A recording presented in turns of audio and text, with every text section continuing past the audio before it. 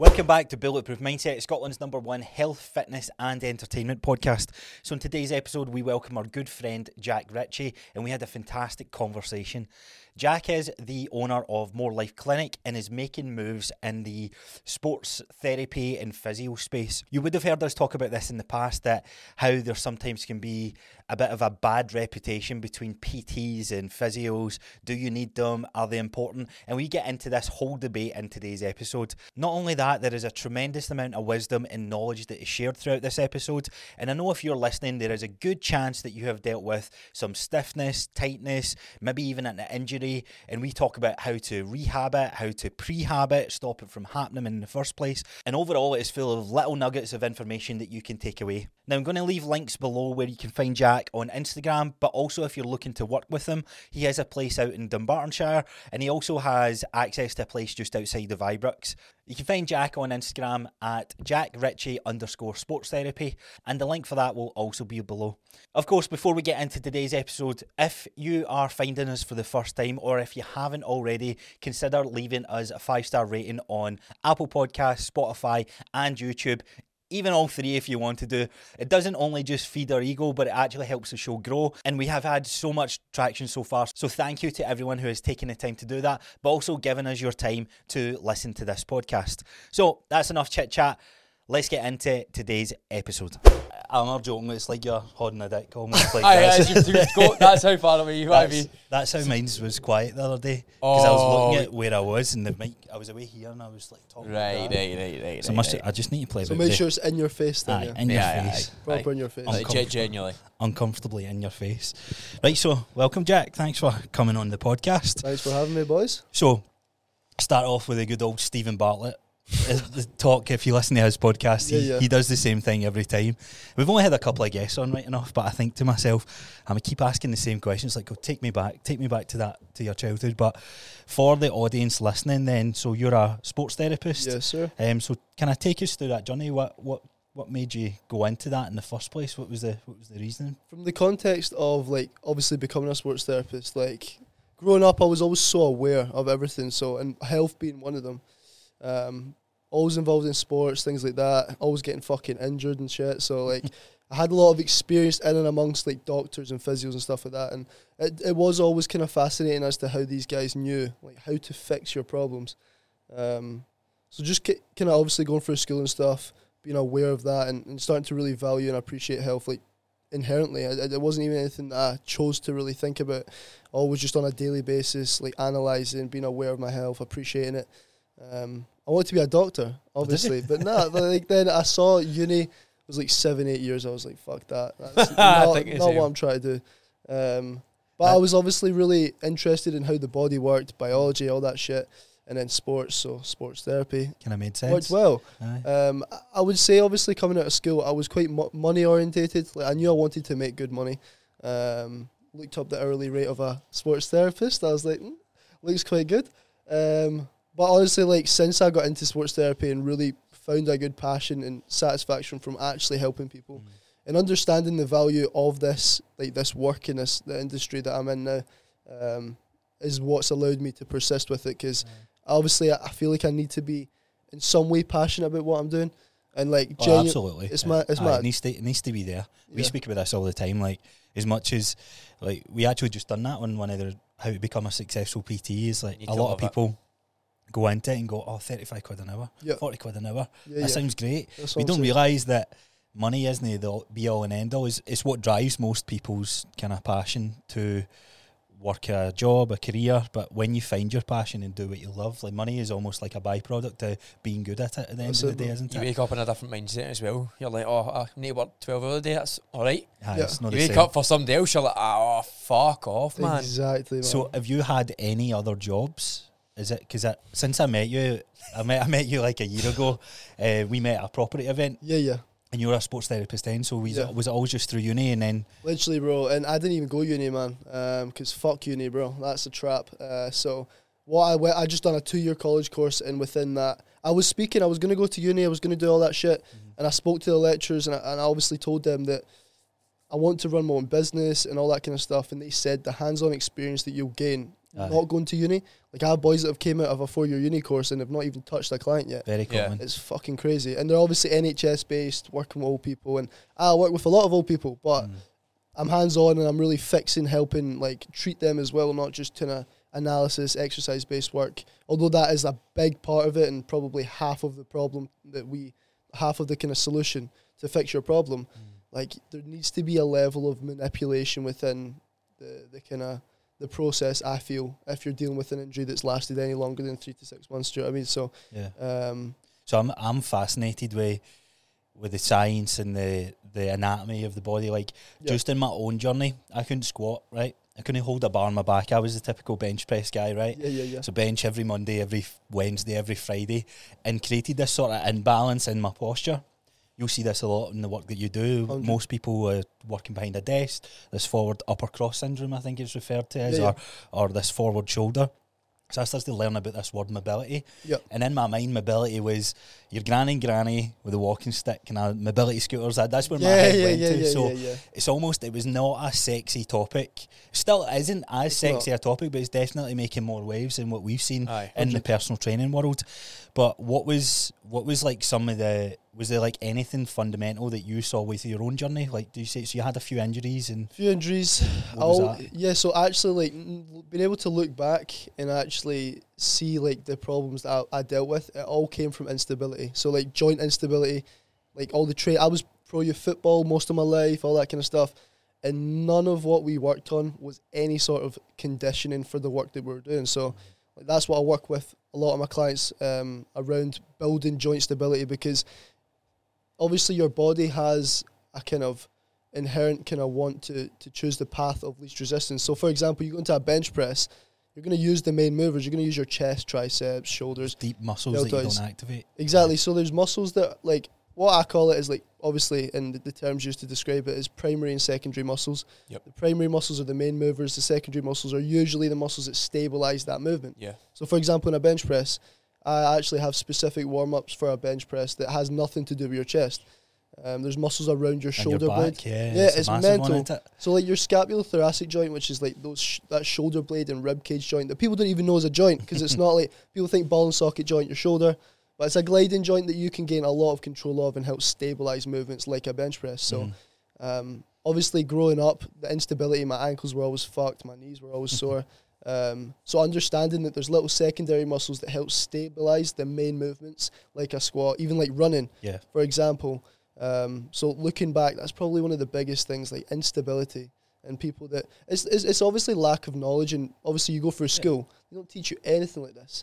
And I feel like it's typical crazy. warm-ups in school, was it like run back and forth, do you know what I mean? There's a couple of star jumps, and then we're good to play basketball, football, whatever it is that's going through your sports. It's mental. And obviously, like with that, I wouldn't say it's like, I would say it's necessary obviously to warm up the secondary muscles, but it's not like you're going to definitely get injured from not doing these things, but it's all about optimizing recovery in my eyes. Obviously, like, I don't know why, if you have the opportunity to optimize something, why wouldn't you do that? So like obviously stabilizing movements through warming up those little stabilizer muscles efficiently before working out is optimal for recovery. And if you're trying to push the capacity of your performance, you are trying to push the capacity of your recovery as well. Like you see people in the gym 5-6 days a week, sometimes 7, and I ask them, they come in for treatment, all that kind of stuff. I'm like, so what do you do for recovery? Oh, sleep, mate. Do you know what I mean? Like, all they do protein powder. Yeah, protein powder. Like, there's no mobility, nothing like that. And if you think about the A to B movements in a gym, you think about the movements that you're carrying out on a daily basis, it's not just A to B. Yeah. You need to incorporate full body compound movements. So a lot of the time I actually just get my clients, like, for one, like on a daily basis, just getting into a deep squat position, get into those primal positions that we used to shit and piss in. Do you know what I mean? Like the fucking preach it, man. Do you know what I mean? Preach it. We're in this kind of like right angled, like, do you know what I mean, this position, and we wonder why we're fucked. It's crazy. So we think about all the little muscles that don't get exposed to that fully lengthened state, the fully shortened state, And if we start to do that on a daily basis, the aches and pains they disappear. Yeah. Aye. Absolutely love where you're going with this. This is one of the main passions behind us doing what we do. We come from a coaching, a personal training perspective, but a lot of our training is around these movements, because the fundamental basic human movements of pressing out in front of you, pulling towards you, pressing above your head, squatting down, bending over, we're losing that as a society the older and older we get. And I think you can come at it from two angles, but like you said there, like, you don't realise that there's so much that can go into it. Crazy. So how long you physioed for? Hands-on, obviously, after college and stuff, 5 to 6 years I've been hands-on working with clients. Awesome. Good half a decade, Yeah. man. Good. And it's crazy to see that, obviously, with Initiative, I've really developed a lot of approaches in like my industry that I don't see a lot of therapists using. Even whether that's manipulation techniques on the area when we're treating, or just even the kind of all-round approach to fixing a client. Like, that is one of my pet peeves, bro. One of my pet peeves is therapists that know there's two sides to this, to the fixing the problem. It's not just treatment, it's not just exercises, it's both. Yeah. You need to, so I have a 2-step process to fix my clients. Step 1 is manipulation through treatment. That's where we get in, we manipulate, we restore the state of the muscle so that when we move on to step 2, which is re-education through exercise, it's all about restoring the function of that muscle. And within that, obviously, at the end of this, my client comes out with so much more knowledge, so much more awareness and appreciation for the little muscles that they didn't even know existed. Yeah. It's crazy. I told you a story about my brother going to a physio. Yeah, It really infuriated me. And I think I called you out, maybe, not called you out in a bad way, it was about episode, when we came here, might have even been like episode 45 or 46, because I saw you starting to launch that any one of my clients that comes to see me, as much as we're going through deep tissue massage or whatever it is that you're doing to help them restore their muscle, you were giving them a program of exercises to do on their own. And I think that was the first time, well, not the first time, but very few physios I see actually doing that, like true care and compassion and empathy, going like, I don't want you just paying 35 quid, 40 quid, 50 quid every time you need to come see me. I want to fix your shit. And here's how we're going to fix your shit. It's not the one session, it's all the stuff you do out with the gym. And we speak about this when it comes to training. It's not one workout, it's going to get you service. It's everything. It's everything you do in your daily life, and understanding that is massive. So, what's your bugbears in physiotherapy then that you see from other therapists? It's purely people, like, so many therapists, they know, as I said, they know they need to implement exercises to actually fix the problem, the cause of the problem, which is instability or lack of neuromuscular control. But they exploit the lack of knowledge that the client has, in that you're going to feel better after a treatment. Yeah. But like, if you don't re-educate or rebuild the area that keeps getting tight or keeps causing you pain or tension, then you're just going to keep going back on a monthly basis. And see that reoccurring treatment, that's what these therapists build their fucking living off of. Yeah. And I feel like the opposing view of that is creating a sense of loyalty with my clients and actually fixing their problem as quickly as possible, and then allowing them to understand and appreciate the value of maintenance. Because that's another thing as well. So thinking about genuine maintenance, people are too busy in their daily life to really commit every single day to full mobility. Some people do get it perfectly. Like, I stretch every day because I practice what I preach. But a lot of people have kids, they've got busy lives, high responsibility jobs, all that kind of stuff. And if you neglect even a few days a week, not do mobility, or even if you don't do mobility, there needs to be some sort of kind of contrast when it comes to doing all this work and then the recovery and the rest to kind of counteract that build-up in tension. So absolutely. What I do is I fix clients, like, within 3 sessions, doesn't matter if you've had a 10, 20-year-long injury, I can usually within 3 sessions come to a conclusion of where the problem has been, get you in such a better state that you're not feeling any pain, you're improving levels of tension, and if you're consistent with the exercises, I just get my clients to reoccur monthly. Because it is a monthly maintenance thing, and the reason I push that is because, as I said, people don't prioritise recovery near enough. And if you're looking at, like, people think, oh yeah, like, until this actual injury or this pain starts to cause... Yeah. Easy, bro. That's fine. If you hold it, yeah, I'll hold it. Just grab it. It's like a DJ maker. But this bit will adjust in that. That's fine. Well, even when you think about, like, I lost my train of thought, but even when you think about the monthly maintenance side of things, people just don't value doing things before they're injured. Like Yeah. people just deal with it Absolutely. when they're injured. Do you know what I mean? They So- wait until they're actually causing pain or it's affecting their daily life before they take action. Aye. Rehab. Mhm. Or you want to think about prehab. Rehab, You want aye. to think about doing shit before it gets to that point. And that's about taking active accountability and prioritising your health. That's a big thing. Fucking, you probably notice as well. No one prioritises their health ever. No, Yeah, it's we were saying that scary, mate. sometimes. It's so scary. Like it is never too late, but it definitely can make your journey a whole lot Longer, harder. yeah. Aye. More expensive. Yeah, Yeah, definitely. So I like the monthly MOT. I heard you talk about this Yep. before. We'll get a wee bit controversial here in a wee sec, but Come on. I just heard I love it. heard you say that, but hearing your point as to why, Yeah. and just to kind of recap on that, so you're saying monthly maintenance is there for, or monthly MOT is there for clients, not because it's necessarily needed, but it's because as a general population, as a whole, we don't do the shit that we know we need to do on a daily basis, as to 100. why we kind of We neglect our recovery, and that comes from, obviously there's a weird, like, you guys will see it for your clients, we all neglect our own self-care. Like, we'll be the first person to help Other people. help the next person out, but like when it comes to us, we'll leave it to the last minute until we really need to deal with it. So like the monthly maintenance side of things is just all about, one, having the accountability to go and actually prioritize your health, and two, just that external help towards clearing tension and preventing injury. Yeah. Because as I said, unless you're on it with your daily mobility and you're doing all this good recovery, which a lot of people do, but for the people that have busy lives, high responsibility lives, and even myself, I stretch every day. But when I'm pushing the capacity of my performance, When are you going to get on? when am I going to get the recovery in? So I need to go in and actually, it's basically almost like supercharged recovery. Like that hour of treatment can literally last you a month if you go to a good therapist. So like all these hours a day, or half an hour a day, etc., for every day for a month, you can come to me once a month for a 90-minute treatment, and I'll be able to run through your whole body and clear more or less all the tension. So it is a time saver at the end of the day as well. Like if you want, because time is money, that's the biggest thing as well. If you want to come to me once a month, you will basically allow yourself to prevent any injury, clear all the build up, and maintain that kind of level of tension and kind of pain-free movement. That's it. What's your opinion on chiropractors? Yeah, man. See it like you mean it. Yeah. I mean, get So obviously, like, I understand that chiropractors, when it comes to like posture alignment, see when people actually have like fucking bad scoliosis, if it's irreversible, that's different.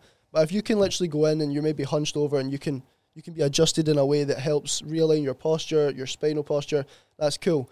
But the people that are going there on a weekly or on a monthly, like, you need to understand why your neck needs cracked. It's not because the little fucking ball, kind of like spaces of air needs released. It's because the muscles around that spine are so fucking tight. Yeah. So, like, creating that pressure relief through chiropractic adjustment doesn't solve the issue. Like, the deep tissue massage, that's the missing thing. So, obviously, I know a few therapists that do a lot of deep tissue and accompany that with chiropractor work, adjusting your neck. That's cool because it's a relieving pressure on top of really getting to the root of the problem, which is the tension around that spine. But these guys that tell you, they come in, you go for your first consultation, and before they've even touched you, you're going to need 20 sessions. Do you know what I mean? You're going to need So 20 fucking weekly sessions. It's mental. This wasn't a chiropractor, but this was the physio that saw my brother. I was like, yeah, probably going to need to come at me about 15 times. He's like, but what is it? Why is it why is it he's got this deep pain that sits within his lower back? And Yeah. I think he had done like 3 minutes of testing with him. And I'm like, to draw a conclusion with that, I get that as physios, you'll know a lot of what's going on with how the joint's moving, how the muscles are contracting, etc. But to do just a couple of movements, go, right, it's definitely that. Yeah. To me, that's quite And how many brave. sessions did they commit? I think he wanted them to commit to like 12, and he done the whole sales pitch of, see, if you do 12, I'll do it for the price of 9, and blah, blah, blah. Do you know what I mean? That's I just fucking like, that's mental. when you lose my trust straight away when I hear 100%. that. And I don't know if my brother it was the same, but me being in the industry and knowing what he's doing from a sales perspective, 100%. I was like, come on. But I carried it. So the other day we were having a chat, and we hear this all the time, and it's like, oh, my shoulder's sore, my neck's sore, my arm's sore, I'm going to go to physio for it. And in a way, we kind of bash that sometimes, because I think people think that, I think you've touched on it, and I can see where you come from, and I completely understand where you come from. People will do that because they're like, right, I need to get fixed, I need to get adjusted, I need to get this soreness sorted, and then I can go back to my training. Yeah. What do you think that there's a misconception around that, or do you think that's pretty spot on for an individual to do? So it depends how deep-rooted the injury or the problem is, but most people use that as an excuse, innit? So it's like, it kind of does confuse the topic of it, but if you think about, like, let's throw an injury out there, like someone's strained their lower back, you don't really want to push through deadlifts in that. Like, you generally can go and restore the state of the muscle through manipulation, through effective treatment, which will then, like, obviously allow you to get back into exercise, say, pain-free. But at the end of the day, like, a lot of these people that are saying this are using it as an excuse. Do you know what I mean? But at the end of the day, also, when people think about going and, like, say, fixing their shit through physio, that will only happen if there's a level of re-education after the treatment. Yeah. Do you know what I mean? Do you think that there needs to be so how important is lifting weights and resistance training in comparison, in conjunction with physio? Well, crazy amounts, because, like, when you think, I've actually got a lot of clients that are runners, right?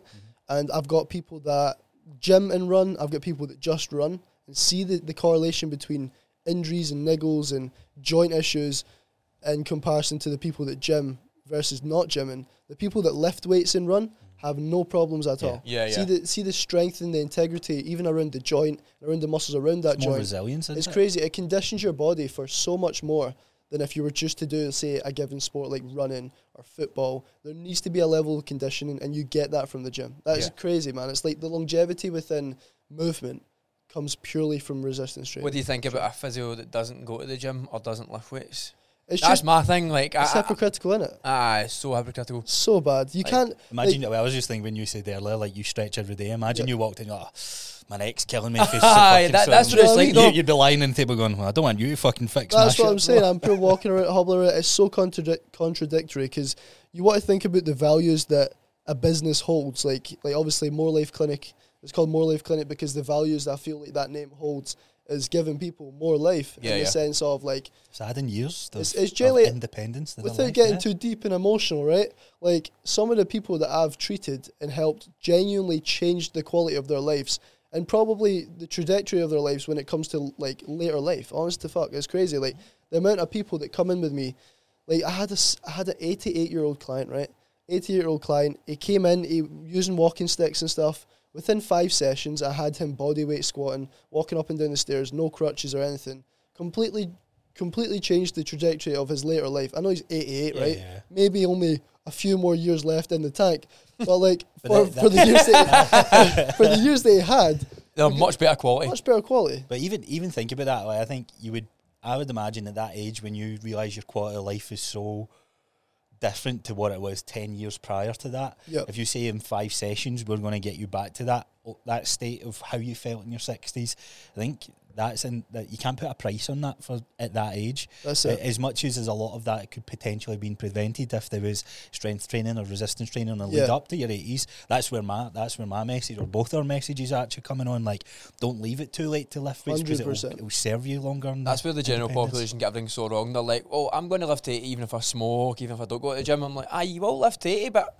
when you're 50, 60, 70, your life will be pretty poor quality. Slowly but surely just deteriorating, man. Absolutely. You're just existing at that point. You're not necessarily living. So, what is a couple of stretches that you recommend to do every single day? Without giving the full plan away. What do you think? What is a couple of amazing stretches that every day you think should be doing every day? We want to think about the positions that humans in general are naturally in. As us three are sitting in this fucking, like, right angled position. Aye.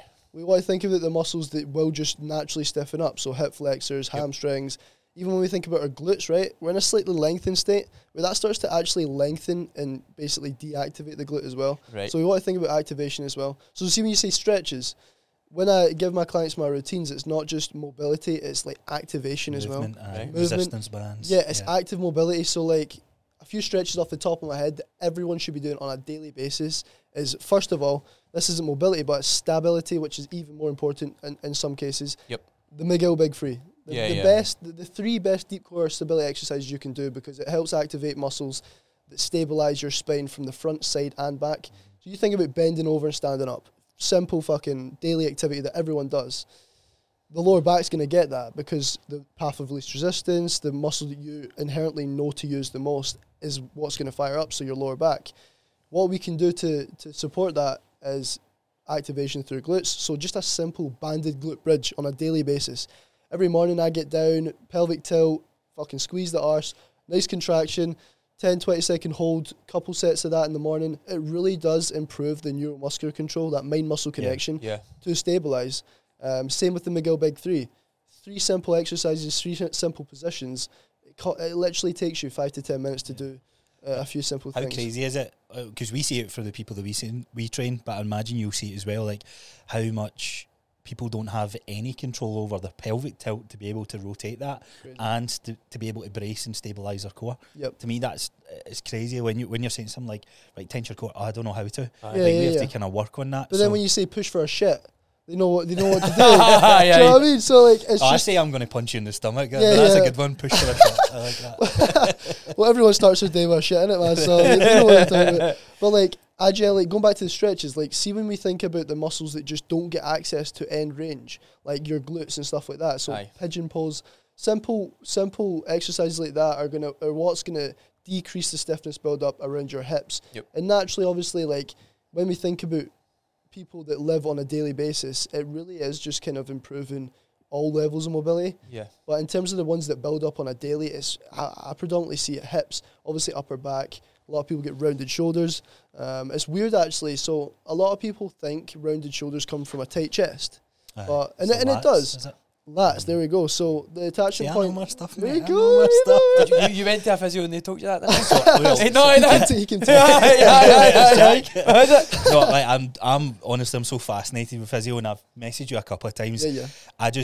I'm at the stage now in my life where I've not missed the boat. Maybe I will go one day, but to learn and to educate around it, go to actual physical learning to be a physio, that's probably out with where I'm at in life now with business and that. I'd rather have somebody work in the place and learn from them. For sure. Because it's experience and wisdom, as you said, more hands-on 100%. stuff and seeing stuff live. So, sorry, you were saying shoulder. So a lot of people think it's your chest then. Yeah, and obviously, like, that is something that you want to target. But when we think of the lats and the attachment point of the lats and what it does, it internally rotates and extends the arm. Right. So when we think about that getting tight, it's going to start to internally rotate and pull back the way. So it causes that rounded shoulder. So a stretch that you would look to do on a daily basis is just get those arms overhead. As people think about every client that comes into me, sore shoulder this, it's a very common denominator is not being able to overhead press or do any sort of overhead work.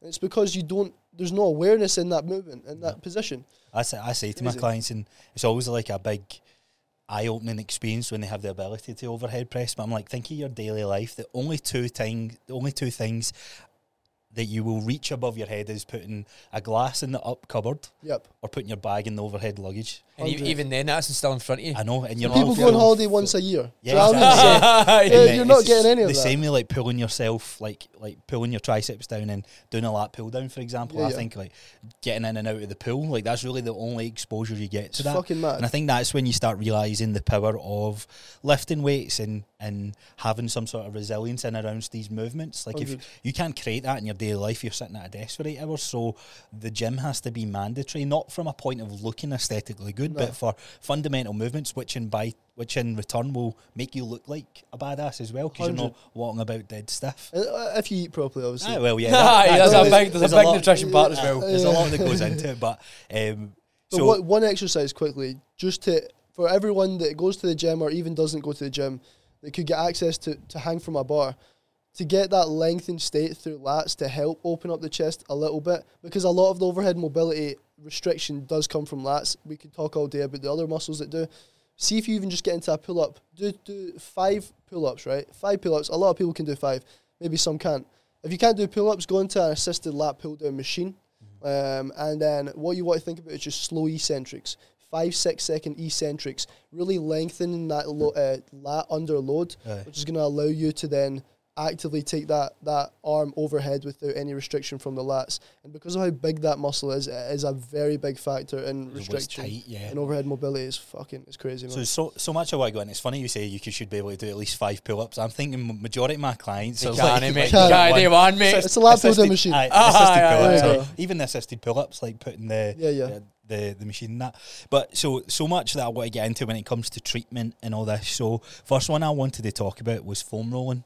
This gets bashed, but then there's almost like two aggressive sides. It's like one completely pointless, or the one, oh, you must do some sort of fucking tissue relief before you get into your workouts. Give us a wee bit of the value behind it, or if you see value, and where you would apply it in your programs.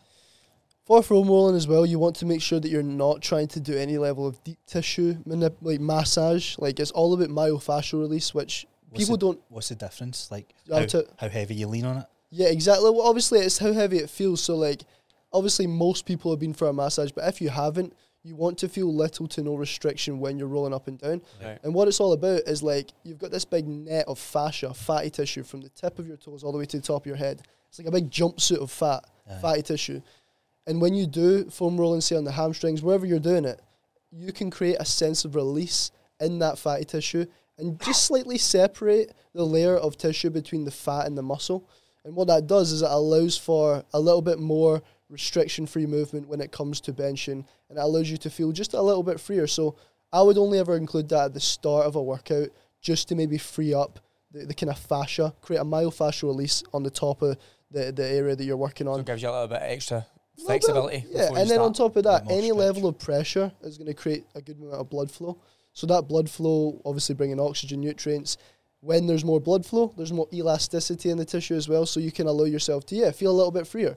But I would never look to do any level of deep tissue, and what I mean by that is like how heavy you lean on it. But if you just think about feeling it going into your muscle, you feel like, when you press in your muscle, you feel that, versus like fucking scratching yourself. You're not going to feel a level of like kind of pressure more than just skin on top. So I would implement that if you are going to. I don't really, to be honest, but I would implement foam rolling just at the start of a workout, just to create that myofascial release. It helps promote blood flow and just mobilize the tissues that you're working on a little bit more.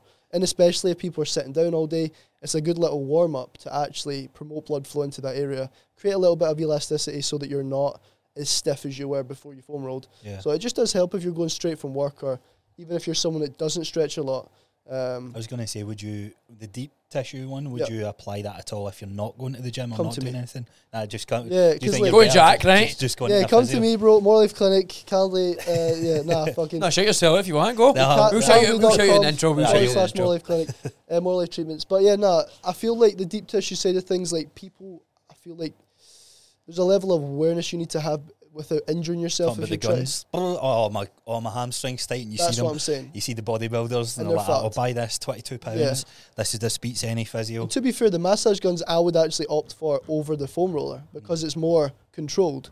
People that try, especially if you're maybe a little bit more overweight, you're trying to balance yourself on this fucking foam roller. I've used that. So you're actually putting yourself in it sometimes. I would do these like mobility days, which was a lot of what you were saying, a wee bit of static stretching with a lot of dynamic movements. I've got a mobility stick out there, kind of getting into these weird and wonderful positions. But at the end of it, in the program that I was following, there was foam rolling. Yeah. And I'd lie on my back and I'd lift my hands up above my head and roll it up and down my back. And I would bruise from it. And I'm like, it can't be that good if I'm fucking bruising, man. Yeah. Surely not. But then you're very limited in what you can do because it's my body weight that's on it. But I never felt, I was like, oof. That's when I realised how tight my back was and 100%. started leading me down the rabbit hole of doing more movements before just going straight into fucking 4 sets of deadlifts and all that. That's what I'm saying. And then see the other thing as well with like the bruising side of it, that leads me on to thinking about the therapists that don't really kind of prepare the muscle for manipulation. Because as I said, there's layers of fat, layers of skin above the muscle. A lot of the therapists you go to, they will just cause you a lot of pain unnecessarily. That's the same kind of thing with foam rolling. It's almost like we crave it though, isn't it? It's like the client almost looks for it. It's almost for DOMs, you know what I mean? It's like, I'll go to the physio and be sore. That's what it's probably. I would imagine this is similar to we hate when clients, when PTs make their clients do burpees, and it's probably because they want them to sweat, right? Because that's what the client wants, not necessarily what's good for them, what's valuable. So it sounds very similar, 100% in the sense of that. So prepping the body, it's just all about like understanding what you're trying to get out of it. So when I look at a client and there's say tension in the lower back, I understand that the tension I'm trying to release isn't in the fat, it's in the muscle. So, like, I use scraping techniques and different tools and stuff to really prepare, to break up the tissue before we get into that deeper work. So, it leads on to, like, the foam roller. You're not preparing, you're just going straight in deep. That's why deep tissue with a foam roller is not optimal, and it's actually probably... Suboptimal. Yeah, suboptimal probably injures you, mate. You're Yeah. fucking bruised from I it. was Right? it did actually. I was like, look at my back. That's not crazy. that's not good.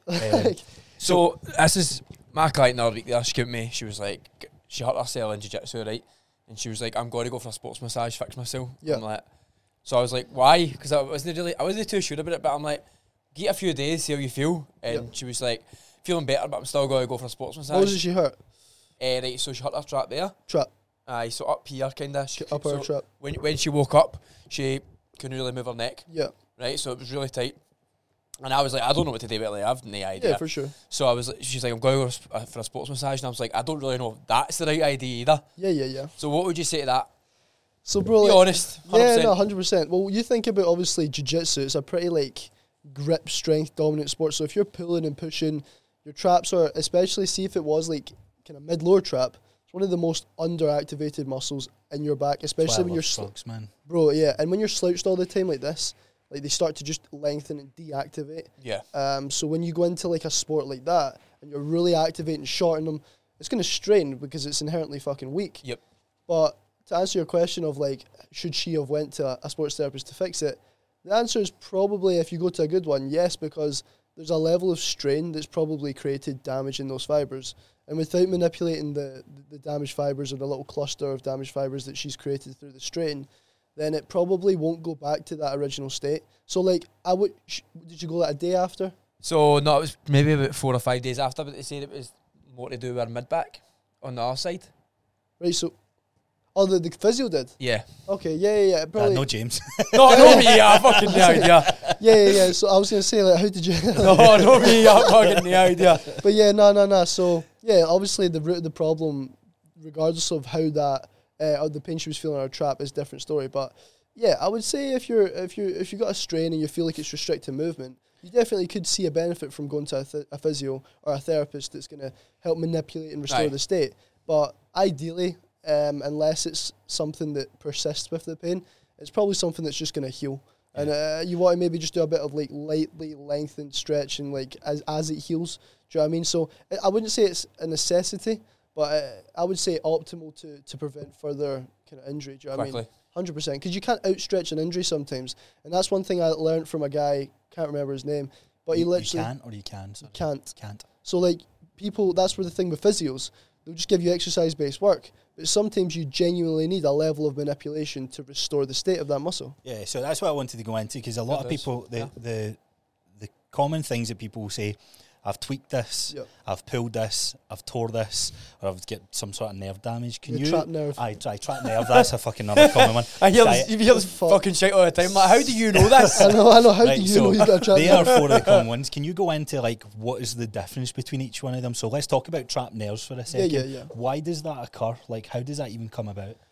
Or is it just bullshit? When people say, when people say trapped nerve, it doesn't make any sense to what they're referring to. They see a muscle strain, say, on their neck, and they look to the right, and they can't because it's sore.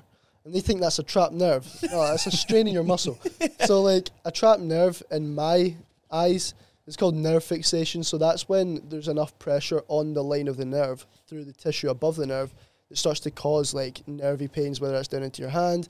It's never usually localized. Like, see if you've got pain coming from your upper trap. It radiates down. Yeah, you're going to feel it coming into your hand, your maybe pinky side if it's ulnar nerve, thumb side if it's radial nerve. But the trapped nerve concept that everyone seems to think they know is fucking stupid. So how does it occur? Like, why? So nerve fixation can just come from pressure on the nerve through tension in the tissue. So that can come from sitting, like, see if you're sitting like this all day, like that all day, it can start to put pressure on the line of the nerve, but as I said, you won't probably feel it localized in the area that's causing that. You'll feel it radiate all the way down. So unless there's actually radiating pain all the way down into the ends of the nerve, it's probably not a trapped nerve. It's most definitely not a trapped nerve. It's a muscle strain. But nerve fixation can literally just come from lack of mobility, lack of blood flow. See the people that sit in that same position all day and they don't gym. Do you know what I mean? We have office job people that come in, you have clients that are office job based, and they come in and they try to kind of combat that stiffness build up for gymming. But the people that suffer from trapped nerves or nerve fixation is usually from overuse, whether that's like on an office job or you got a very manual job, repetitive movements. And that actually leads me on to make a point about not staying in the same position for too long. because that is the biggest problem as well. How often would you break it? How often? I would say if you got a 8-hour day at the office, whether you're working from home or in the office, you should be, on a 10-minute basis, you should be adjusting and making sure that you're not in that same position. Ideally, if you got a standing desk or you can change position every half an hour to an hour, get up. And even if you can't, even if you're just stuck at a desk all day, stand up, move around, expose those joints to end range. So there's a simple little kind of exercise that you can apply to all your joints, and it's short CARs, controlled articulating rotations. And that's all about just taking those joints to end range. So whether that's your shoulder, your scapula, you can basically just say stand up on a... Just simply moving it. Simply moving it. Just getting those muscles into a lengthened state so that you can gain awareness, and not just that, but expose them to mobility as frequently as you're exposing it to that stagnant movement, that just staying still. So, and that is one of the biggest problems that I feel like everyone faces today, especially in that office environment. They just stay in that same position. See, the funny thing is, imagine you're sitting in an office, right? Yeah. And you're like, obviously 10 minutes, kick up and you go into get into a squat. And the rest of the office is like, Mate, what I'm the telling you. fuck No, is no, that guy no, doing? no, I used We to- live in a world, but we live I in a know, world, we right? do, Where everybody's we like, do. what the fuck's that cunt Yeah, doing? yeah. He's the one that's actually helped me still. 100%. The amount of questions I used to get. So I used to take a resistance band to work, Yeah. and I was like, fuck it. 'Cause That's what I'm see, saying. when I got to, I don't know if I would have done this if I was on the phones, but see, because I was the manager of the team, I'm like, Yeah. do what the fuck I want. Aye. So I would do like up and over resistance Oh. bands, and I do like, I learned the concept of trigger sessions. Yep. Which was a 10-minute session of repetitive movements, 20 reps in, lifting my arms up, above head, all that sort of Yep. stuff. So very much like you said. And honestly, I associate a lot of my muscle growth because of that, because I think there was a fresher blood flow and stimulus. And Yeah, and you're connecting to those muscles Yeah. so frequently. And see, the thing is as well, I won't say too much, this is in the pipeline, but I'm obviously looking to deliver a package to corporate companies and workers in the workplace to bring in more awareness and more appreciation around that. Like resistance bands, just mobility, being aware of it. Because the biggest thing is awareness. Like most people are not aware Don't of have how a clue. important it is. They don't have a fucking clue. So when they, as you say, the average guy that's sitting doing a fucking deep squat position in the office is a freak. But everyone on an hourly basis should be trying to expose your joints to these end ranges. And with that, it's just something that, obviously, when you think about barefoot walking, you've got the Vivo barefoots. Come on, I need to get a pair. I'm a fucking hypocrite. Actually, I was gonna wear my Yeezy slides in here just so I could get my toes out in that. But I didn't think it was stink. attire appropriate. Yeah, and my feet fucking stink. Yeah. So, No, but you're right. We need to normalise that. We talk about one of the most important phases that everyone skips, whether it's physio, it sounds like Yep. it's the same, or it's looking after your health. It's awareness and knowing where you come from. Because if you don't know that, you don't know what's going to work for you. No. And I think a lot of people just jump straight into the diet, jump straight into the program, jump straight into the fucking deep tissue fucking work to relieve their pain. Yeah. Right. So we got we got trapped nerves. So muscle strain then. Yeah. Muscle strain. How does that come about? How does that happen? Muscle strain usually comes from compensation, innit? Because, like, when you think of your body, it's a team of muscles. Like, people try to, like, obviously that's the only real problem with bodybuilding movements. It's all A to B. There's no really kind of incorporated compound movements other than squat, bench, and deadlift. But even still, If it's they A do to them. B. If they fucking love the do them. machines too much. Exactly. And that's the one thing I do actually advocate. CrossFit type work as fucking You may go, mate. Fucking That's what I'm You may saying. like, fuck, right, that's how it's done. Finished. But like the full body kind of dynamic compound movements is what is going to allow your muscles to work as a team, and that's the biggest problem. It's all very disconnected. So when we think of muscle strains, we need to make sure that all the muscles around all the joints are doing their job sufficiently and efficiently. And if that isn't the case, compensation, muscle strain, certain bigger muscles are going to take over for the smaller muscles, and that's where usually muscle strain happens. Yeah. Weakness usually is obviously the predecessor to a muscle strain, because when you think of a muscle strain, it usually comes from it being overused in a sense. So what is that? I'm geeking out here, but what actually happens with the strain? Is it a tear? Is it a micro tear? It's many little tears. Yeah. So not to the extent of the damage that we do to muscles, for example. No. Is it But larger it's than enough that? to create enough damage to then start to send for your brain to start to receive pain signals from that area. Right. And if that is the case, then there's a sufficient level of damage that you need to address, or that little strain then becomes over time a chronic, deeper injury, that for which you go to max out on bench, and that's where the fucking pec tear comes in. Right. Because you've allowed that little tiny acute fucking injury to turn into such a deeper rooted thing. Because the strain obviously as well, as I said about not being able to outstretch an injury, I feel like a muscle strain as well, unless you can, I would say optimally you would want to always see a physio after a strain, because you will never know it. It could be years down the line. Honest to God, it's kind of weird like that. Like that strain can go away. There's no pain anymore because it's healed. But the formation, the formation that those fibers have healed in is incorrect. Do you know what I mean? It's like tying a little knot in an elastic band. And until you untie it, obviously we can't untie knots, so I'd have to cut you open and fucking untie the knot. But like, until you break up that and allow the fibers to heal in that aligned state, there is a level of injury risk that is heightened from that 100%. So somebody gets a strain, what's the, I'll say going to a physio, what is some of the things that you can do to recover from that then? Yeah, I would say, because obviously people probably strain themselves on a weekly without even really knowing it. And obviously because the pain's away, the problem's away. That's exactly it. And that's the thing, it takes for a very traumatic experience of your health, whether that's losing someone or just going through a bad injury, to start to understand and appreciate the importance of maintenance and recovery. But the things you can do for a muscle strain, I would say, is light stretching, pain-free, I'd say, obviously. But there's a level of discomfort I feel like people need to experience when they're trying when they're trying to experience that increased level of mobility. Like, your hamstrings are tight as fuck, you can't touch your toes.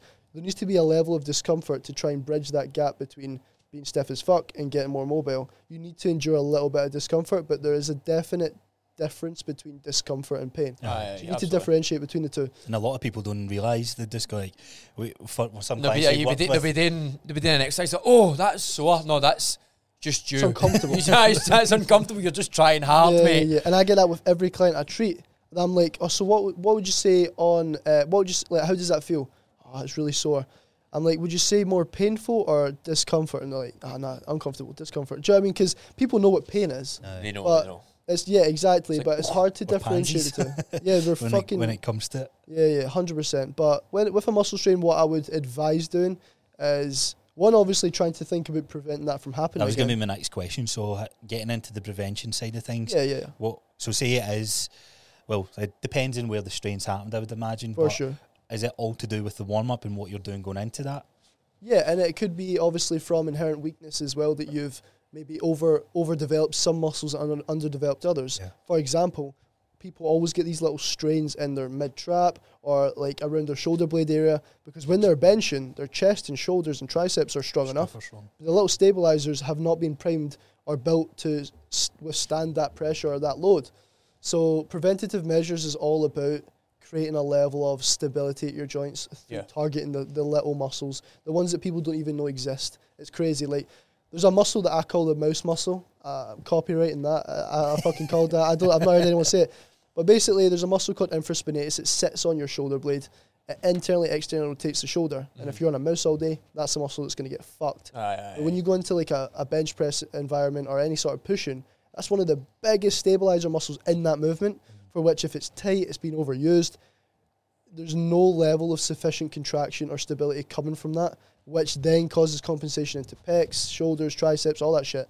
So preventative measures is all about building the secondary stabilizer muscles that people don't even know exist. And to be fair, unless you're like, you've been through a background of like medicine or you've done any sort of anatomy research, you're not really going to know. That's why I have a job. Yeah. You know what I mean? That's why people come to me. It's not just about preventing injury, but it's about gaining like a knowledge base and understanding around the subject, isn't it? Yeah. It's good that you're taking ownership of that as well, to educate 100%, as opposed to just, right, boom, done. Exactly. That's why I'm doing what Because I'm it's doing. almost like, I feel like the difference between manipulation and help is your intention. So like my intentions are so pure to the point where like, I definitely get it from my mum. She's a very sympathetic, empathetic person, too empathetic, to the point where she starts to take shit away from herself in a way. Yeah. So I've learned from her, I know where to draw the line, but I still have a lot of empathy and sympathy towards like the people that are ill-knowledged, and I feel in some way responsible to educate them and give them a better all-rounded approach to recovery, because that's the loyalty that I then gain to have the maintenance in my clients. It's like a lot of therapists don't try to connect with their clients. Yeah. But I feel like bridging the gap between business and personal, especially in my industry, and especially in your guys', is Absolutely. so effective. And it gives them such a sense of like well-being and comfort and support that they wouldn't maybe usually have, or even like that. I feel like that bridges the gap between them seeing it as just a service and becoming a part of their lifestyle. Do you know what I mean? So Absolutely. No, I like that. So you got tears, you got trapped nerves, anything else that causes pain or why someone come to you apart from like slip discs and all this sort of stuff? Yeah. Apart from that, there's a lot of imbalance, and what a lot of people, they know but they don't understand or identify is that everyone has a dominant side. Like you're right-handed, I presume. You're right-handed. So like when you think about going into a gym, we're going into a very symmetrical environment, but we're not symmetrical. We've got one arm that we've used our whole fucking life, brushing our teeth, cooking, whatever else you want to get up to in your spare time. Do you know what I mean? So, Absolutely. But like when we think about that, imbalance is a big reason for injury, especially like it's not. There's no surprise people come in with one injured shoulder. Do you know what I mean? Because it's like you go into a gym and more than likely you're going to have a side that's a little bit stronger, a little bit more connected, slightly better stability, and the biomechanics within that causes the imbalance to grow. Like you see a lot of people, they've got one pec slightly bigger, maybe one shoulder slightly more rounded. Like I will do. Big part of like the clients that I see is based around imbalance as well, and that's something I can obviously really help with and identify the imbalance, what muscles aren't working correctly on one side, and create that more all-rounded approach. Like there's a post on my Instagram, @JackRitchie_sports therapy, that like you see like after one session had a guy who was a roofer and he always carries shit on his right shoulder. I seen that, the shoulder he blade dropped was to up, the left, it was full body, and after one session, all the muscles, the fascia, the fatty tissue, being kind of like mobilized and kind of reset, you see his body sitting more square.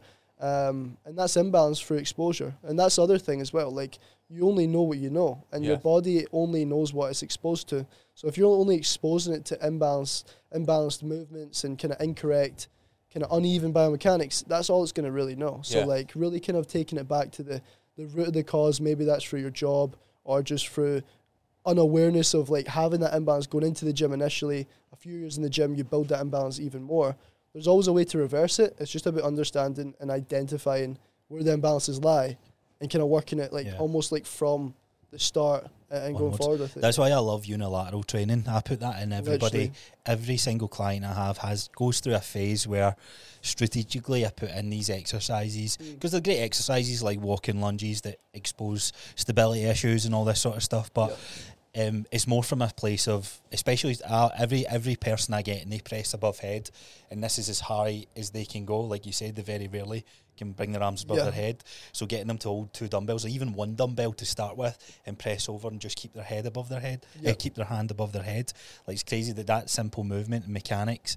But I know the reward they're going to get if they learn that skill the later they get into the health and fitness journey. 100%. And see, the thing is as well with overhead mobility, just to touch on, a lot of people obviously feel like it's just that shoulder joint, but that end range mobility for overhead actually sometimes also comes from that thoracic extension.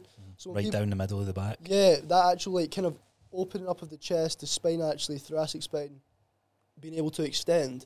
That's where obviously a lot of people in this office job, they lack that because it's just slouching. And even you might not even see that, but it's about the exposure and the shortening of those muscles. And what sits there, your erectors, that mid-lower trap that I'm talking about. Yep. So there's specific work that I'm going to be bringing out. I'm actually bringing an app out soon just for my clients because there's a level of convenience I feel like an app brings and accountability. Absolutely, mate. Absolutely. So we were speaking about the app, so let's kind of come away from the actual therapy side of things, business side of things then. So did you go ahead with launching your own app, or are you going to utilise it? Still building it. I feel like I'm going to be very wary of what I want to include in the app because I want to provide as much value as possible. So I'm going to take my time to build the exercise banks, structure the routines, because that's the other thing as well. I'm trying to think from kind of an approach of like being able to give someone an app that encompasses everything they need around recovery, whether that's the booking link to book in or all the mobility routines that people need and can choose from. Because like it's all well and good saying a full body mobility routine, but some people might just want stack away a shoulder routine on top of it. Exactly. So people might just want, my hips are tight today, I'll stretch out my hips. Because that's another thing, people try to cram everything into the one day. Yeah, that's where you burn yourself out, and you're like, right, well, fucking, I can't be arsed doing it the next day because it's like a 30-minute routine. Yeah. Even if you're doing like, this is another thing as well, even if you're just doing like mobility 3 to 5 times a week on each muscle group, you don't need to do full body every single day. Like, you don't. Obviously, we live every single day. We're probably sitting in that office chair or doing the repetitive movements every day. But even exposing your body to that 3 to 5 day a week frequency of mobility will gain 10 times more awareness than what you would if you're trying to do it all in one day. Fuck it for the rest of the week. Monday again, fuck it. So, like, I'm going to obviously look within the app to create little routines that can basically kind of segment areas in your body that you want to just focus on that day. Do you know what I mean? And within that, I feel like accountability for me, like growing up, like business, like from the start of this year and growing the business to what I have now, a big part of my awareness is around accountability has been crazy, because if I don't have something set in place, whether it's a time constraint or a purpose for getting things done, the accountability, if it's not there, I don't get it done. Yeah. So for the app as well, it's not just mobility. I'm going to look to hold people accountable, say push reminders to drink water. I mean, things like that. Have you came across the prehab guys? Yeah. Black King is like black and red. 100, yeah. They've got their own app and exercise library, but their stuff looks really good. So, but you're right. We need more of that in this space. So take us back. So when you became a physio, did you go straight into like another clinic? How did you get work? How did that? Starting off, obviously, I was kind of in that kind of in-between stage of like, right, I need to set up a business. I know fuck all about business. Like, I was like, what do I do here? So Business Gateway was a big thing, getting into there, going through the little courses and shit like that. Obviously, getting a bit of a grasp on how to actually run a business. But obviously, I opted out for trading my time for experience, not money.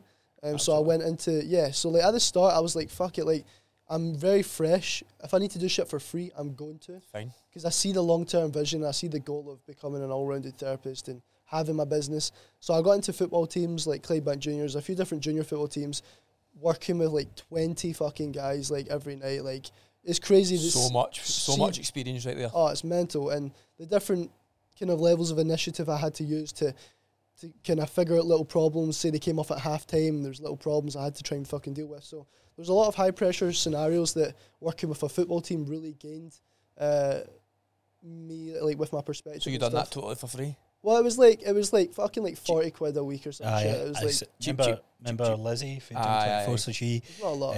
She was working for football teams and that, and I remember finding out it's like, they're not paying you much. It's like they're almost like, oh, there's a new fresh face. Cool. Come into the team, because that's it, man. Like, no matter what you do, you're providing value. It doesn't matter like your level of competency at that well, to an extent. Literally, because like that £40 was just paying my train fare, and not even that. I was like getting on the train with the physio bag, like pure like fucking like bags and shit. Yeah, and actually at some points I got the train with my massage bed and shit. Obviously they ended up getting one, so that was fine. But like, it was just definitely just persevering through that. Hustle. It's the hustle. It's literally that, bro. So then what happened? Like, when did you branch away from that? I branched away from that as soon as I realised my time was more valuable than the money I was getting. You learned the experience. 100%. I got to the point where I was like, yeah, I'm taking homers now. I'm starting to fix people. It's like, what can I now do to actually just branch into opening my own business? So it was like kind of 2019, I was doing all this. End of 2019, setting all the kind of business infrastructure up, getting all that ready. Start of 2020, I was like, right, let's launch the business. I got a little space in a little salon, little humble salon, little space, fucking working around people, like doing their nails and shit. So it was like, it was very much... Did you get your nails done? Yeah, sometimes. Just my toes in it. I can't be getting judged with the fingers. But honestly, like with that, it did actually really humble me a lot, because I was just like, all I need is a space to have a bed and treat people. Obviously started that, 2020, COVID. The big scam came around, and that fucked it also. I was just actually seeing people that knew it was a scam in my granny's fucking house. I was like, my grand's spare room, just taking people within that, and just making sure that I'm still keeping on top of the experience as this shit show was going on. It came to the kind of end of 2020, and I saw a vacancy open up in a private gym. And obviously, like, the security within that, getting a little bit of money, and not just that, you go into a fully functioning gym, there's clientele to just hit right into. It should be crazy, easy, man. It's a hack. Do you know what I mean? Like, you're not having to build a business. You're going in there with already maybe open people like ready to take like treatment from you. Do you know what I mean? Who's got pain? most people put their hand up. Exactly. And you're like, cool, I can fix it. For sure. So like doing that, obviously, and then I worked there for maybe like a couple years. And as I said, it's funny how every transition in my life has came from coming to a level of development that I knew and I was like kind of deserving of more.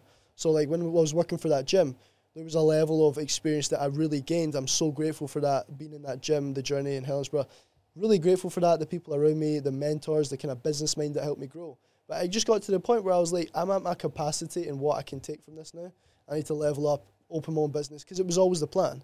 Obviously, I had to shut the business down. It was JRST, kind of personal brand. I understood that personalising a brand, I feel like limits the capacity to grow. Yeah. So I was like, right, what kind of values do I have, like as a sports therapist? And it is like giving people more of what they want to do in life, more life. So like that kind of like approach of just like creating the business name and then launching it at the start of 2023. It was just the start of this year. Yeah, I remember seeing the. And it's funny stuff you because were doing. like obviously usually a business like kind of starts from fuck all and builds. But because I was already working as a History, yeah, therapist for yeah. like 3-4 years before that, I did start pretty busy. So I started straight away with relatively good clientele and just kind of built from that. But the biggest kind of learning curve that I've experienced in business as a therapist is how many people don't prioritize their health.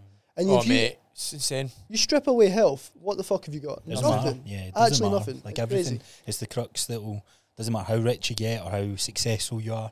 Like without your health, you have limitations. And you see some so of these scary. millionaires, bro, right? Like you see some of these millionaires, soft fucking bellies. Like, they don't shout Kyle Ritchie, soft fucking bellies, but they don't actually like prioritize the health side of things. They just try to make money, and they'll get to a crossroads where they understand enjoying that money only gets so much out of life. You want to feel good, like. So do you follow Brian Johnson? You seen him? Brian Johnson, The guy who's trying to reverse his age? Oh yeah, Yeah. Liver King. Yeah. What? no Liver Right. King.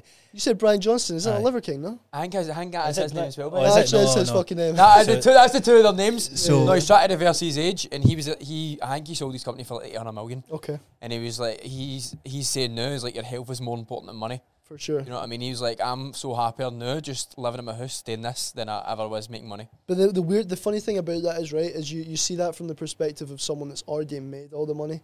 So like he's able Which to. is Do you know what I mean? He's able to say that. yeah. Like I feel like there's a balanced approach you need to take to life if you want longevity. But people just get so taken over with the money and business, and they just neglect their health like we all do. Mate, it's not even money in business half time anymore. I think it's It's I think you just- go It's through just phases. fucking other shite. It's just Head- comfortability. Hedonism. Like, see that pleasure-filled fucking life that most people live. Like, I always have this concept going around in my head. Every decision I make, discipline or regret, 2 choices make fucking 1. Discipline is obviously the logical choice to make, but we're so taken back by that survival instinct in our brain, hardwired to avoid discomfort, Yeah. seek comfort, Yeah. and that is the decisions that allow us to suffer the pain of regret over the pain of discipline. But then when that comes into a health aspect, as I said, we just take it for granted until we lose a fucking leg or some shit. Aye, Do you know what I mean? till it is too late. Yeah. So, sorry. see for the listeners, what age are you? I'm 22, 23 this year. So obviously everybody listening, like, you started that in 2020. Yeah, my first little personal business. Yeah, So 19, do you know what I mean? Starting, that's young. yeah, That's young to be starting and obviously Sure. learning all this. It's like, it's young to be doing what you're doing. 100%. And obviously you've came on here and you're You don't come across Talking as if you're. Yeah, you bro, come across like you've got the experience, you've got the wisdom in that. for sure. When you're talking about focusing on your health, have you had periods of time where? Because I know for myself, business it's almost like there is balance, Yeah, but sometimes the scales are tipped in favour of business than it is my workouts, yeah. and then the other way. What's your experience been with that so far? You been pretty good, or Yeah, so like I genuinely, it's weird because like I know I'm in it for the long run. Like we all know that we're going to be millionaires at some point. There's going to be the level that we reach. It's just a matter of when. So like having that in my head, I understand that a day where I could do more work and sacrifice recovery maybe isn't necessary in the bigger picture. So I do graft and I'm staying up till like fucking 1-2 a.m. at night sometimes. I fuck up my sleep sometimes. But I definitely prioritize my health and recovery over business. And I know I do that purely based on the awareness I've gained from my job. Yeah. And also the importance of longevity. Like, Yeah, as I like said, health is wealth in the sense that you can make all the money you want, but you're not looking after your health. There's going to be a limiting factor to how much you can actually live after a certain point in your life. So to be fair, working out that balance, I've always sacrificed business work for recovery until the last few months. Like, I've taken on so much responsibility, right, to the point where I need to kind of sacrifice hours. Sometimes I'm not stretching every day, but I know obviously like there's a level of injury risk to that, so I just maybe taper down what I'm doing, say, in the gym. Mm-hmm. So I just account for what I'm doing in terms you're of... aware. You're aware. I'm so aware. Like, I'm hyper fucking aware. And that's where obviously I'm 22, quite young to be speaking like this, but the access to information that we have these days... It's insane. If you're not utilising that, it's completely your loss. Like, I just see potential in all of us as humans, and see if we don't strive to kind of, like, achieve that full potential, it's on you, man. Like, that's what it is. So, like, I definitely feel like the balance between work and rest has really been making just sure there's a contrast there. So, like, if I'm deep in work, I'm going to be deep in rest at a certain point in that day. Obviously, I'm on the cigars. I'm talking the cigars and shit. And honestly, I don't know what it is about cigars, but they're so therapeutic. And you don't inhale it. Yeah, honestly, bro. Do I smoke one in there? I'm alright. He's like joking. I've got a few in my fucking pocket. No, but I know what you mean. So like I used to vape sometimes, and I don't really drink, and I don't vape anymore because it's a lot of nicotine in the vapes. But at the same time, I think everybody needs that wee something. Because I was sitting in my house yesterday, right, my day off, and I was the same as you. For a while, I wasn't prioritising rest, but then I wasn't working as well because I wasn't prioritising rest. Yes. So I planned out my days, so I'm working hard then, but I'm also resting then. 100%. Yesterday, I'm like, I could go a smoke. Yeah, man. Do you know what I mean? I'm like, that would have been nice, but I was like, I'm not smoking a vape. Weed or smoke? No, I don't smoke weed. I don't smoke weed. I don't like weed. That's what I'm saying. Like, just a vape. But I was like, I'm not going to smoke a vape because I remember the last time I done it, I just chucked it away. Yep. But it would have been nice to just sit and relax for me. And puff, yeah. Aye, because I don't drink. I don't really go out, and I'm fine with that. Yep. I think there's a wee balance. Like, you game, some people would do that. Do you know what I mean? But I think that's the thing. Like, we as humans, we're shit at sitting, doing nothing. Aye. And it's when you're doing nothing, the cravings come out of whatever it may be. Definitely. Like, it's that I need to be doing something, and you don't get that time. It's so hard to sit and do nothing. It's crazy. So fucking difficult. Especially when you get ADHD. Oh, mate, it's so fucking hard. See, one thing as well that I've really started to pick up and take into my morning and nightly routine is meditation, right? People don't see it in the deeper kind of way that, like some people do. And the people that do consistently meditate, I understand they've appreciated, like, the power of it. But people just see it as, like, hippie shit. You're sitting just fucking deep breathing or whatever. But I went to the Vortex Centre a few weeks ago. I want to hear your experience. I went to the Vortex Centre a few weeks ago with Kyle. We done a one-to-one session. We sat down. Jim McFadden, the guy, is absolute fucking wizard when it comes to getting your brain and your mind into that, like, that higher state of just understanding and appreciating how precious life is. And that's another thing as well.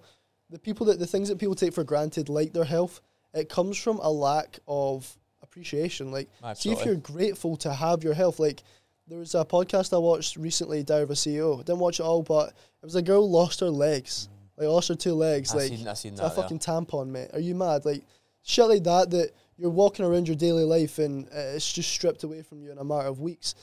The people that don't take it for granted, the people that do take it for granted and don't appreciate it enough, though, they are just, like, very complacent in that sense. I feel like the more disciplined I've got with business, the more disciplined I've got with my health. Like, I fast 16 to 18 hours every day. Having a little coffee this morning for the podcast, like, I usually fast. Is that what you do, eh? 16 to 18 hours every day, and I've got peeled as fuck from it. Like, I've got. I was gonna say, like, is this for getting peeled, or is it more for the Discipline. other benefits? To be fair, I was planning to fight in August. This August coming. Hopefully, looking to do my first fight still in December. So it was more for, like, cutting weight purposes. But within that, I started to see and feel the difference in how I actually feel. Mental clarity and all that sort of stuff. It's fucking mental, and it's crazy. So we're going to do. So I've done 40-hour fast. I've done a couple of them over the last. I like how you years. said we. I didn't agree to this shit. We're going to do, because I'm fascinated with fasting, no pun intended there, and the actual health benefits to it. I think a lot of people, the average population. No average population, but a lot of people will see fasting and do what you do and do intermittent fasting because they're trying to lose weight. Sure. But all they're doing is cutting down the calories that they're having. They're sleeping like shit. They're not training, and it's not a cheat code. There's no strict eating window. No. It's nothing. It's not for those reasons as much. When you go into your performance side of things, For where sure. it's for fighting or it's an athletic pursuit. Yeah, okay, I can kind of get behind it from that point of view. Yeah, yeah. So the meditation side of things, what are you doing? Singing Kumbaya to yourself, because like you said, that's where everybody's head goes. But Yeah, I know it's not. But for the audience listening, like, what does that look like So for you in for the 10 morning? minutes, I just sit and burst into fucking tears. Get all the emotions out. Yeah. Just start fucking crying, mate. I just cry myself to sleep. So it's all about connecting to your breathing and just really getting into such a state of like mental clarity that you're not really thinking of anything outside of what you're doing there and then. Yeah, no. So like that presence, see becoming present in the meditation, that's a really powerful thing. But what I'm physically doing, nasal breathing, all about breathing from the belly, like laterally expanding. Yep. There's actually a drill that you can do to reinforce nasal breathing and kind of like connect to doing it. It's called the sandwich drill. I show all my clients That's that. how we Yeah, get them to yeah, brace, squeeze basically, in, when they're all the way in. deadlifting. So that you start by connecting to where the breath comes from, and you would look to then just expand all the way up into your rib cage, into your chest, up into your head. And within that, inhaling, when you meditate, you want to think about inhaling being the up regulator. So whenever you're inhaling, you want to think about filling yourself with whatever you want to. So Yeah. and obviously a lot of people say, oh yeah, think of joy, think of gratitude, think of happiness. But what Jim taught us was not to think, but to feel. So think back to a place of where you felt gratitude or you felt joy, I Right. like that. felt happiness. Yeah. And see when you're breathing in, you're up-regulating and you're really filling your body with the feeling of joy, of gratitude, of happiness. And then when you breathe out, you exhale, that's the down-regulator. So ridding yourself of all that stress. Right. And he talks about these little exit points, the bottom of your feet, the back of your knees.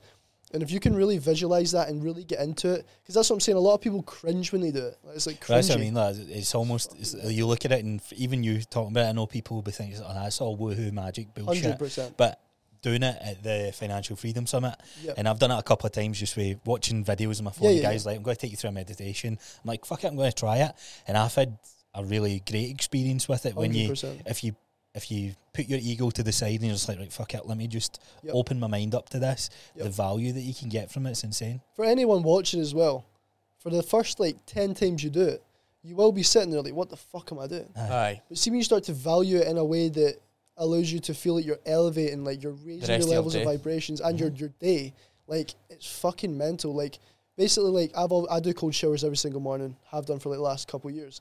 And see implementing meditation before the cold shower, I don't even feel the cold anymore. It's fucking mental. And Got Superman.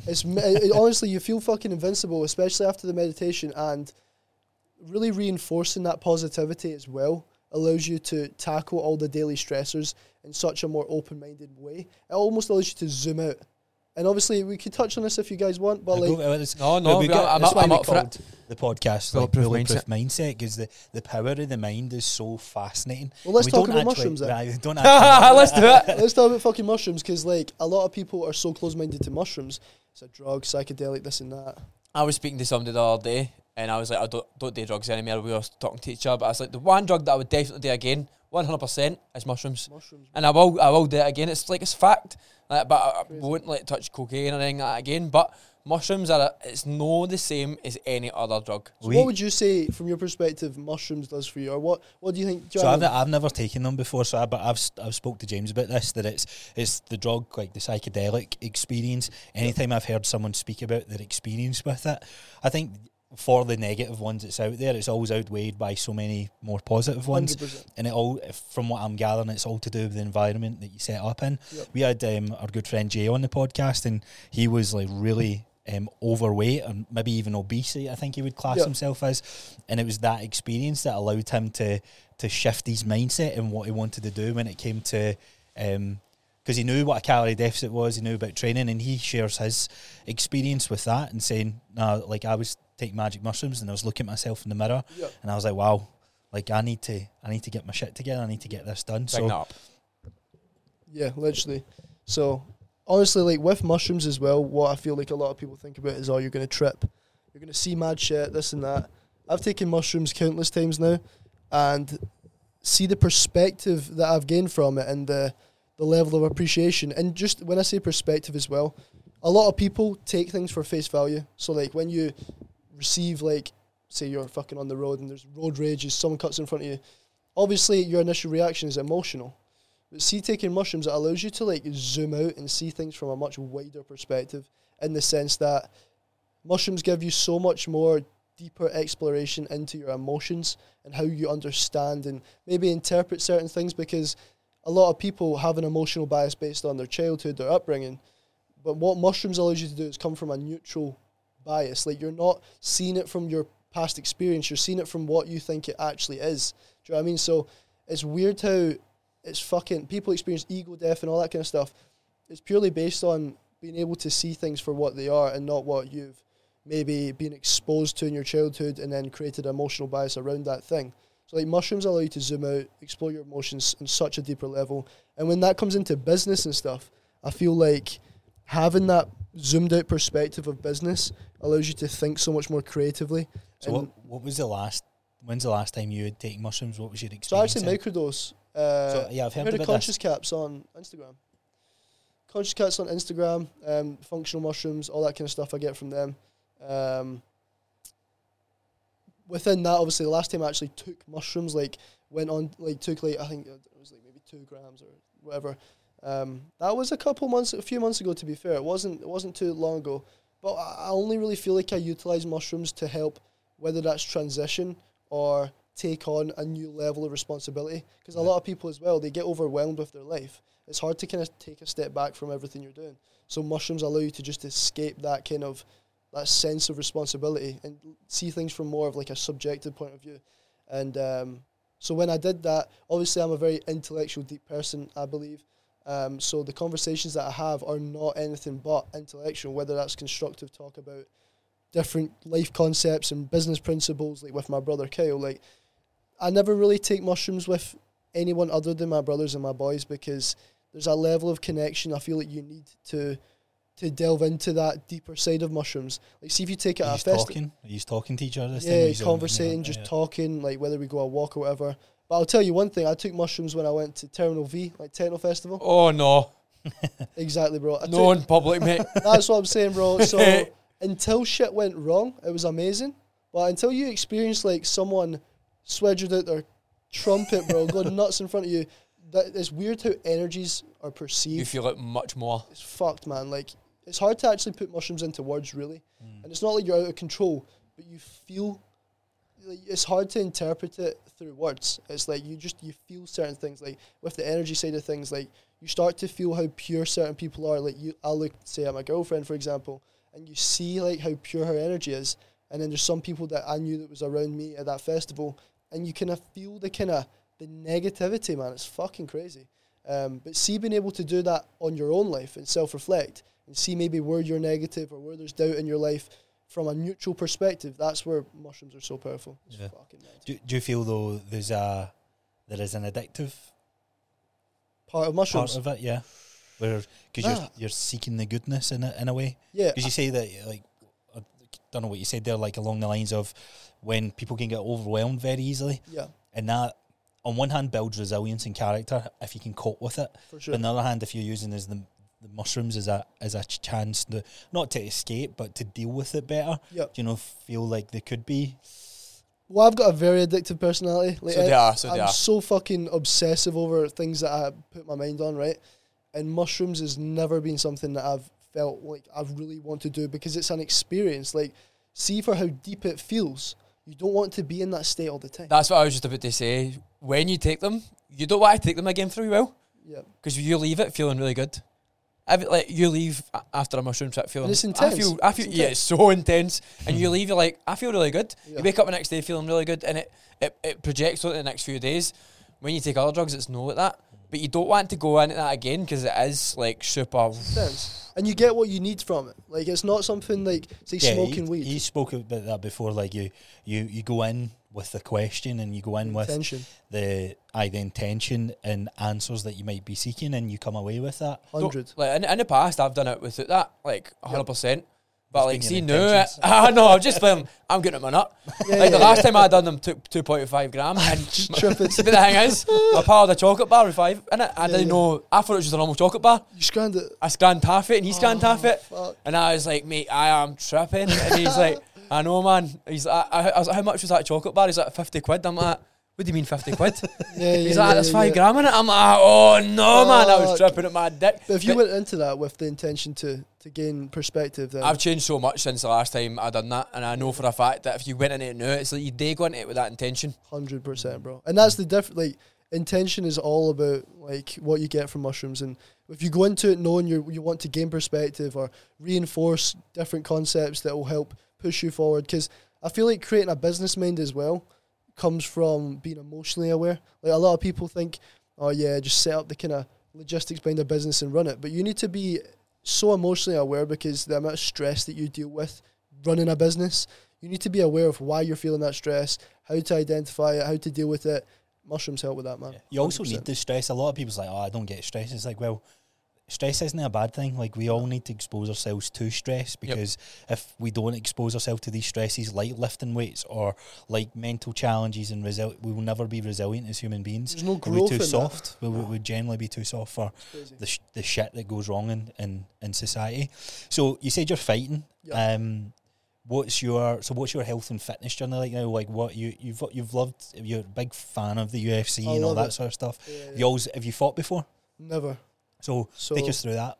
So, like, obviously I was always football based, but I think that comes down to the facilities that you have around you as a kid. In Scotland. You know what I mean? Like, football or fucking rugby, mate. Or if you want to go to dancing. But that's what girls do. So, like, do you know what I mean? So, like, that was obviously, as soon as I was like 16, I think, and then I went to a little Thai gym in Clydebank, Yoker, for like a couple months, and then my stepdad stopped going, so I just stopped going. And then it came around like maybe 2 years ago-ish that I was like, right, fuck it, man, I want to fight. I want to do a fight. So I started doing one-to-ones with the coach in my local gym. Guy's an absolute legend, so much wisdom. So how fast I came on was really down to him. Obviously, I feel like I'm a fast learner, but having an amazing coach there really fucking helped build me so quickly. And then since the start of this year, kind of like maybe April time, I've been consistently sparring like 3 times a week and shit like that. But actually, I went on holiday to Tenerife just there, and I made a little connection with a club over there. Yeah, I saw that. I'm looking to go over on a monthly basis and commit to building a clientele over there, because I believe networking is the difference between huge. Fucking making it and not. So fighting actually for the next month is taking a complete backseat. And it's like a weird contrast, because I was like, fuck it, I'm fighting. I was so deep in it. And then I'm like, fighting's always going to be there. Is that the priority? Well, you lean into what your priority is, and business is where it is. 100%. Talk through that then. So what does that look like from a business perspective? Are they like, how does the cut work? How do you benefit monetary wise, or is it all about the networking side of things? Like, what's working? So that's what I'm saying is, like, from my perspective, as long as I break even on a monthly and I'm building these connections that could lead to networking or business opportunities in the future, I'm fine. But for the demand that's there, like Tenerife is like it's pretty like what's on the island is on the island. There's not a lot like that comes to and from that. So looking around, there's only like a few kind of like maybe Spanish therapists. You like that? Fucking rookies, man. Do you know what I mean? Got them. and you also you go around and there's hundreds of rubbing tugs, mate. So if you're wanting a little happy ending massage, that's fine. You can go to them. I was like, what, rubbing tug? Yeah, rubbing tug. Yeah, little tuggy. Do you know what I mean? You know what I'm talking about. James is like, I'll come to Tenerife next time with you. Sounds alright. So like, what I'm trying to do is actually bring like a proper service. A proper service that's going to fix people. And see the amount of people that live there that are British, Scottish, English speaking, that want a fucking person that can come over, give them a plant and fix them. As I said, the 2-step approach I have. Exactly, there's a big market for it. Obviously, just so happens BDL Tenerife, they're the biggest club on the island. Obviously, that's actually Big Narsty. Do you know Big Narsty, the rapper? Yeah. It's his club, so there's a lot of crazy connections. So what's in the club? Like, is it just dancing? Yeah, that's not raves and all that. No, so it's like a social club. Right, okay. Obviously, over there, weed's decriminalised, isn't it? So it's like a kind of cannabis club, but within that, there is like, you know, Charlie Sloth, AU Vodka. They got a little AU base out the back. That's separate, obviously. But it's just like a kind of social club with that. But within that, obviously, anyone that knows about weed that doesn't have that pure predisposed stigma around it, there's a lot of relaxation and therapeutic benefits if you moderate and use it correctly. So massage fits into that perfectly because it's relaxation, tension relief, de-stress, all that shit. So I just thought to actively network and kind of bridge the gap and put it across to them.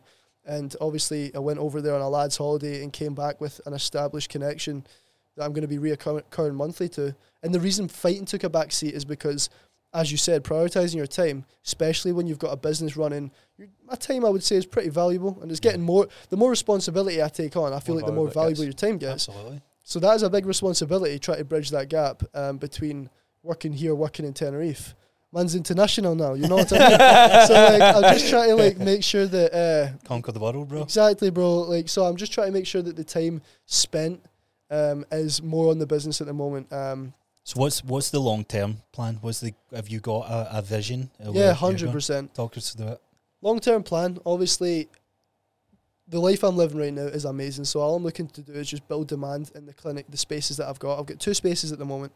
Obviously, ultimately, I'll look to bring therapists in, build an actual brand, like clinics around Scotland. There's a few different plans with like corporate companies and packages I'm looking to deliver. Within that, if that all goes well, the funding's there, then I would look to actually build clinics that just deal with certain business, like kind of pathways within the industry.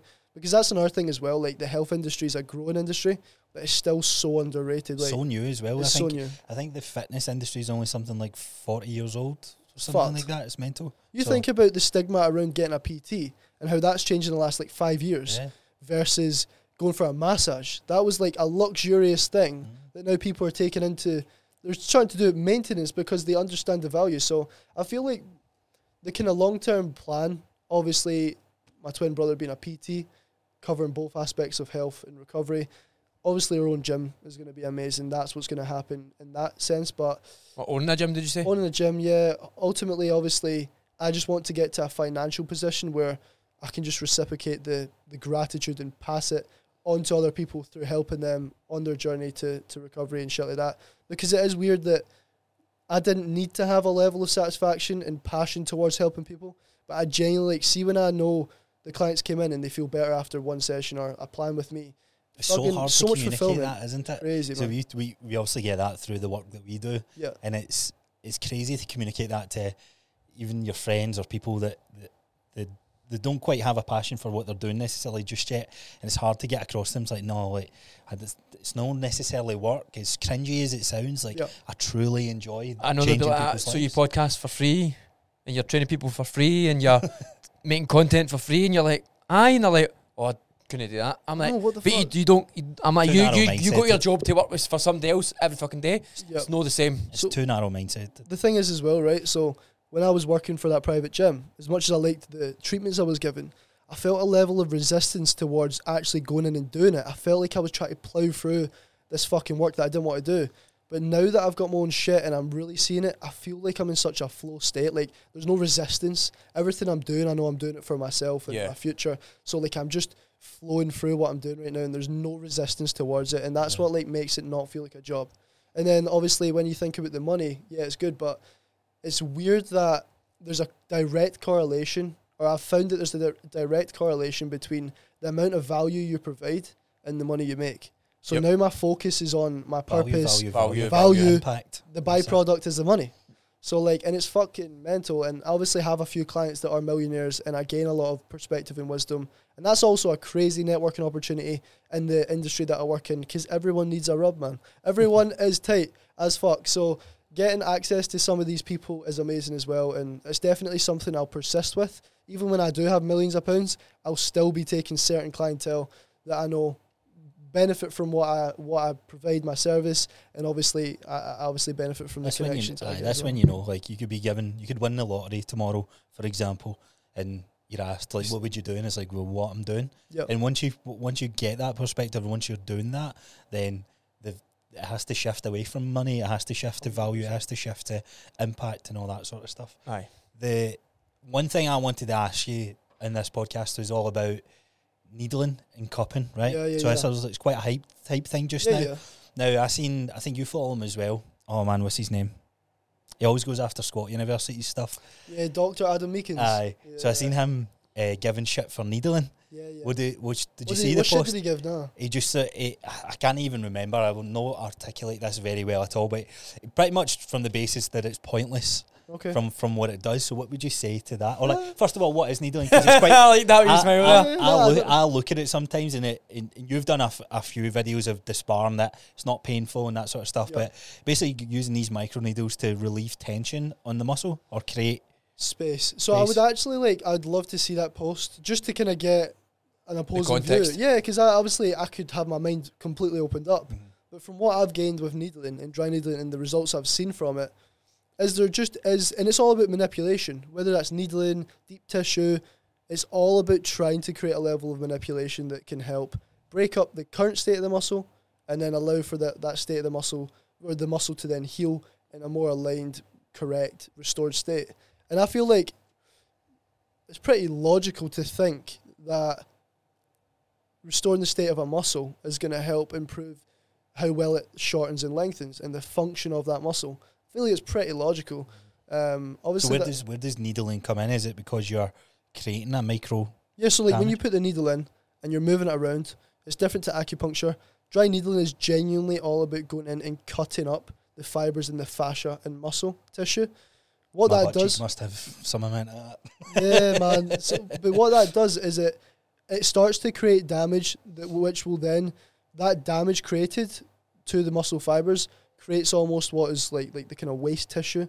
Because when you create enough damage, that waste tissue, or that tissue that's damaged, like it breaks off from the kind of bulk of the muscle in a way. Got you. Cuts off oxygen, cuts off circulation. We've got a lymphatic system that helps drain all the waste product from the muscles, our lymphatic system. So when we go in with a needle and we break that muscle up, we're creating more space in that area with the needles through creating damage and breaking up and actually damaging the muscle. So that when it heals, there's going to be a little bit more space for the fibres that are there to then heal and then move more. Right, do you know what I mean? Okay. And it generally just because the guy that taught me the course, he's a doctor, he's got a worldwide business, he goes around the world teaching this. So there must be a level of credibility or help that comes from needling if that is a world-known, worldwide thing. But for me, I've done needling contrasted with not needling. I've only needled one side and allowed the client to go away for a few days, tell me the difference they feel. You're applying it to your own. I'm applying it and starting to see evidence-based results that back up how credible needling is. That's why I wanted to ask you, because we read stuff online and that, but... So I work with fighters, right? Aye. I've got fighters that obviously, you think about punching, right? It's all about that movement of the scapula, how well you can whip shots in. And I've got clients that I've contrasted not needling with needling, and the effects in movement and how well they move and how efficiently they feel they can snap shots out is crazy. It's a night and day difference in how they feel with the manipulation through needling. So Dr. Adam Meekins seems pretty pessimistic about everything other than exercise. Do you know what I mean? All he preaches is exercise, which I preach as well. But I feel like there's a level of manipulation some people, depending on the state of their muscle, need. I think you're right. You're absolutely right. I think we like to go, this is the best. No. Same, look at diets, for example. You need to go vegan, you need to go paleo, you need to go carnivore, when in reality, a blend of everybody's camp is probably the best approach because we're so diverse as humans. We like different things, know what I mean? I love what you said there, being opposed to or hearing the opposing view, not just being so set in your ways. Because that is a true sign of a strong mindset and a growth mindset. We're all learning, man. Yeah, we need to be. I genuinely am so open-minded, and I feel like as well, if you're not open-minded, there's just a level of insecurity there. Oh, absolutely. Masking your open-mindedness, because when I'm so honest, and I feel like dishonesty breeds insecurity. You can flip that. Insecurity breeds dishonesty.